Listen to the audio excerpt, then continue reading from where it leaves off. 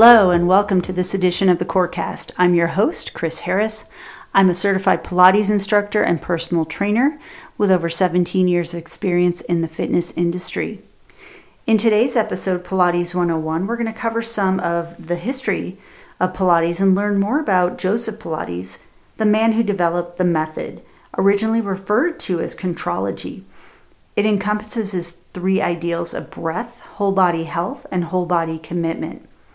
We're going to review some of the principles that have developed through the teaching of Pilates and how they work together to benefit the body and mind through movement. I'm going to go over a few of the common myths that I often hear about Pilates and kind of talk a little bit more about what the truth is behind Pilates practice. I want to go over a little bit of the similarities and differences between Pilates and yoga because people often confuse them. And I just want to clarify that while they're similar in some respects, there's a lot of key differences. And then I'm going to give you a little bit of information just to give you something to think about if you're considering Pilates for the first time. If it's something that you want to start doing, there are some things to consider and think about. I like this quote from Joseph Pilates. I think it encompasses a lot of what we do. Pilates is a complete consideration of body, mind, and spirit. I think that's just a really good quote to kind of sum everything up. So we're going to talk about the history of Pilates. We'll start with just learning about the man that developed the method and kind of go through what his history was about. He was born in 1883 in Germany, and he suffered from asthma and other ailments. And this kind of caused him to start to look at exercise and various exercise regimens to help him learn more about the body and how it works to improve his health. He became very inspired through his studies by the idea of balance in the body, mind, and spirit, and that came from the classical Greek philosophy. He developed his exercise system based on this concept. He really enjoyed boxing, gymnastics, skiing, diving, all sorts of exercise techniques. He really was open to learning as much as he could. He overcame the sickness that had affected him in his childhood. And when he was recruited to go to England in 1912, he became a self-defense instructor for Scotland Yard. It was during that time that World War I broke out, and he became interned in England with other German and foreign prisoners. In there, he had helped many prisoners to exercise and rehabilitate from injury by using what he had, bed springs. He would attach them to bed frames, and this became an inspiration for him for his later designs. After the war ended, Pilates immigrated to the U.S., and he met his future wife, Clara, basically right on the voyage to New York City on the ship. They went to New York City and started working with dancers from the New York City Ballet. In 1926, they opened the Body Conditioning Gym. He utilized a lot of the apparatuses that he had worked on with his former prisoners during the World War internment. He designed the Cadillac, the reformer, the ladder barrel, and the chair using that same concept with springs. He wrote a couple of books. In 1934, he wrote Your Health, and that includes some of his ideas and philosophies about health and fitness that he had kind of encompassed throughout his practice. And then in 1945, he wrote Return to Life Through Contrology, which is kind of the basis for his Pilates exercise ideas. It uses balanced body and balanced mind, and that was what he learned from the Greeks. He incorporated it in every aspect of his life, and he really put those foundational principles into this book, even with some of the exercises that we still practice today. Joseph Pilates died in 1967. He was 83 years old, but his practice was passed on through selected elders and people who have taught the method and kind of passed it down through different generations of instructors. And it's developed into the practice that it is today. There's several principles that are incorporated in Pilates, so we're going to review those next. And those are the foundations for movement, things that really encompass all of the aspects of Pilates. There's 6 of them. We're going to start on centering, and centering really focuses on your powerhouse, everything coming from your center, your middle. And the powerhouse is from our first podcast, we reviewed those deeper muscles in your core, those transverse abdominis, your erector spinae muscles, the muscles that are really the deep internal stabilizers. Those muscles have to fire in a proper pattern to increase the support of the spine and reduce low back pain. And it'll also lead to improved posture. Our second principle is control.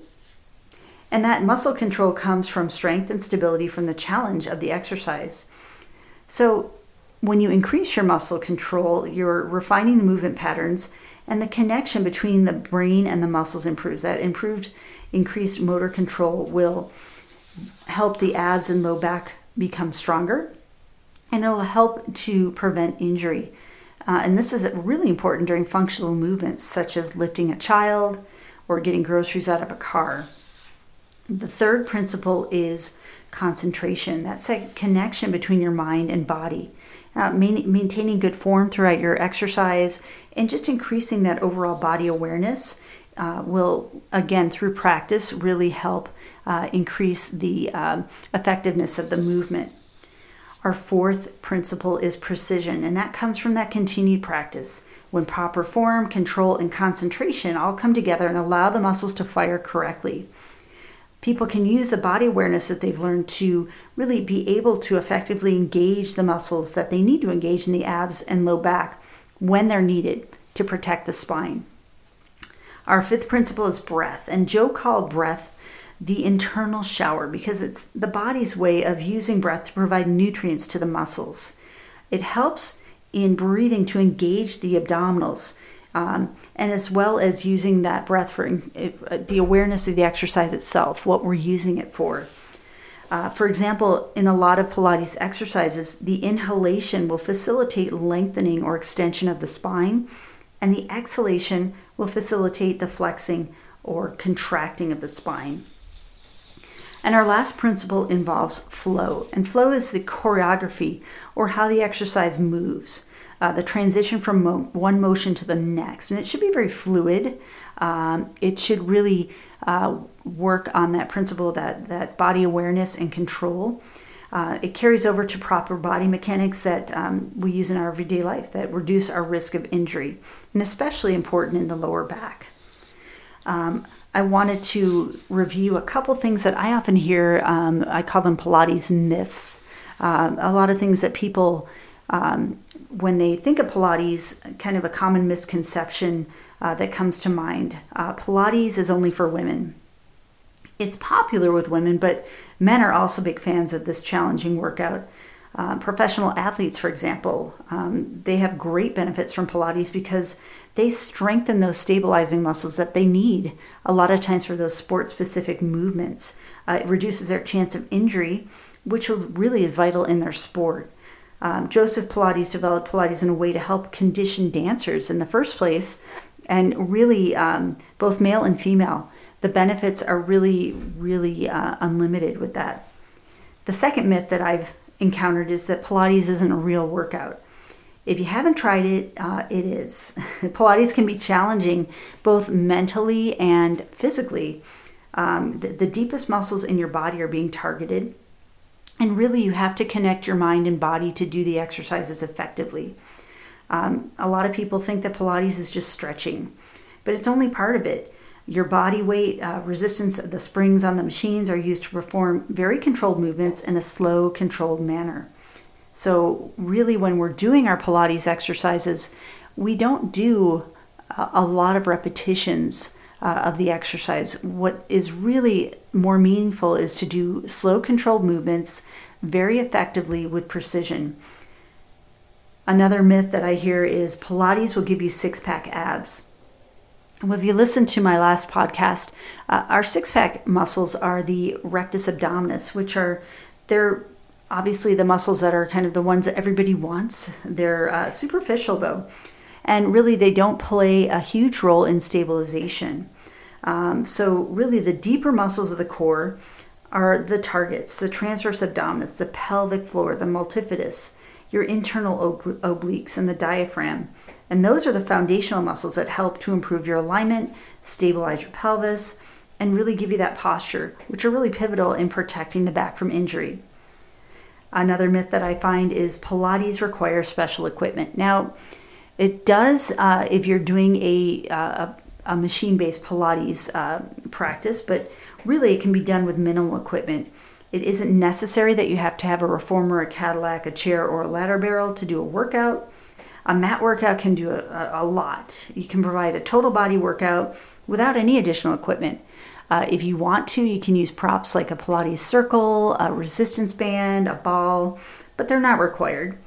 And oftentimes, they're used to enhance the workout and provide some creative new options. And then the last myth that I have is Pilates requires flexibility. Many people think that they have to be flexible to do Pilates, but really it's not the case. The emphasis is really placed on the elongation of the muscles and really consistent practice. Practice makes perfect in some respect. The body adapts and adjusts and becomes more flexible the more that you practice Pilates. It's really helpful and is used in rehabilitative settings, especially by doctors, physical therapists, to do injury rehabilitation. It's really a great way to help people to get better. The Pilates reformer and the Cadillac and the equipment that has spring tension can be adjusted to accommodate for injuries. There's also modifications that can be utilized as well. So there's a lot of myths and a lot of misconceptions. So I wanted to take a few minutes just to clear that up. A couple other things that I hear usually when I'm teaching somebody about Pilates or maybe just letting them know some information about it, there's often confusion between Pilates and yoga. And there's similarities and there's differences. So I wanted to kind of go over a couple things about Pilates and yoga and define a little bit more in detail, what the similarities and differences are. Both Pilates and yoga will improve strength, flexibility, and mobility of the muscles, especially in the hip and shoulder girdle. And that promotes support in your fluid movements. And they both have a mind-body connection. Yoga is kind of originated, it's been around for about 3,000 years, and its origins exactly are unknown, but it has kind of roots in the Eastern religions. So it's centered around the 5 beliefs of proper relaxation, exercise, breathing, diet, and meditation, positive thinking. Mindfulness and deep breathing are really key features in yoga, and so are holding different poses, various poses, and flowing through those different series of movements. It's really a mind-body fitness, and that's very similar in respect to Pilates too. There's a lot of benefits that have been really studied extensively, especially for medical issues and mental benefits, anxiety, depression, posture and flexibility, balance, and decreased joint pain. And that's very similar in respect to Pilates. Pilates focuses more on the smaller movements that require the stabilizing muscles of the back and core. There's a strong emphasis on starting each exercise with controlled breath that it will initiate contraction of your core muscles. So the breathing pattern is different.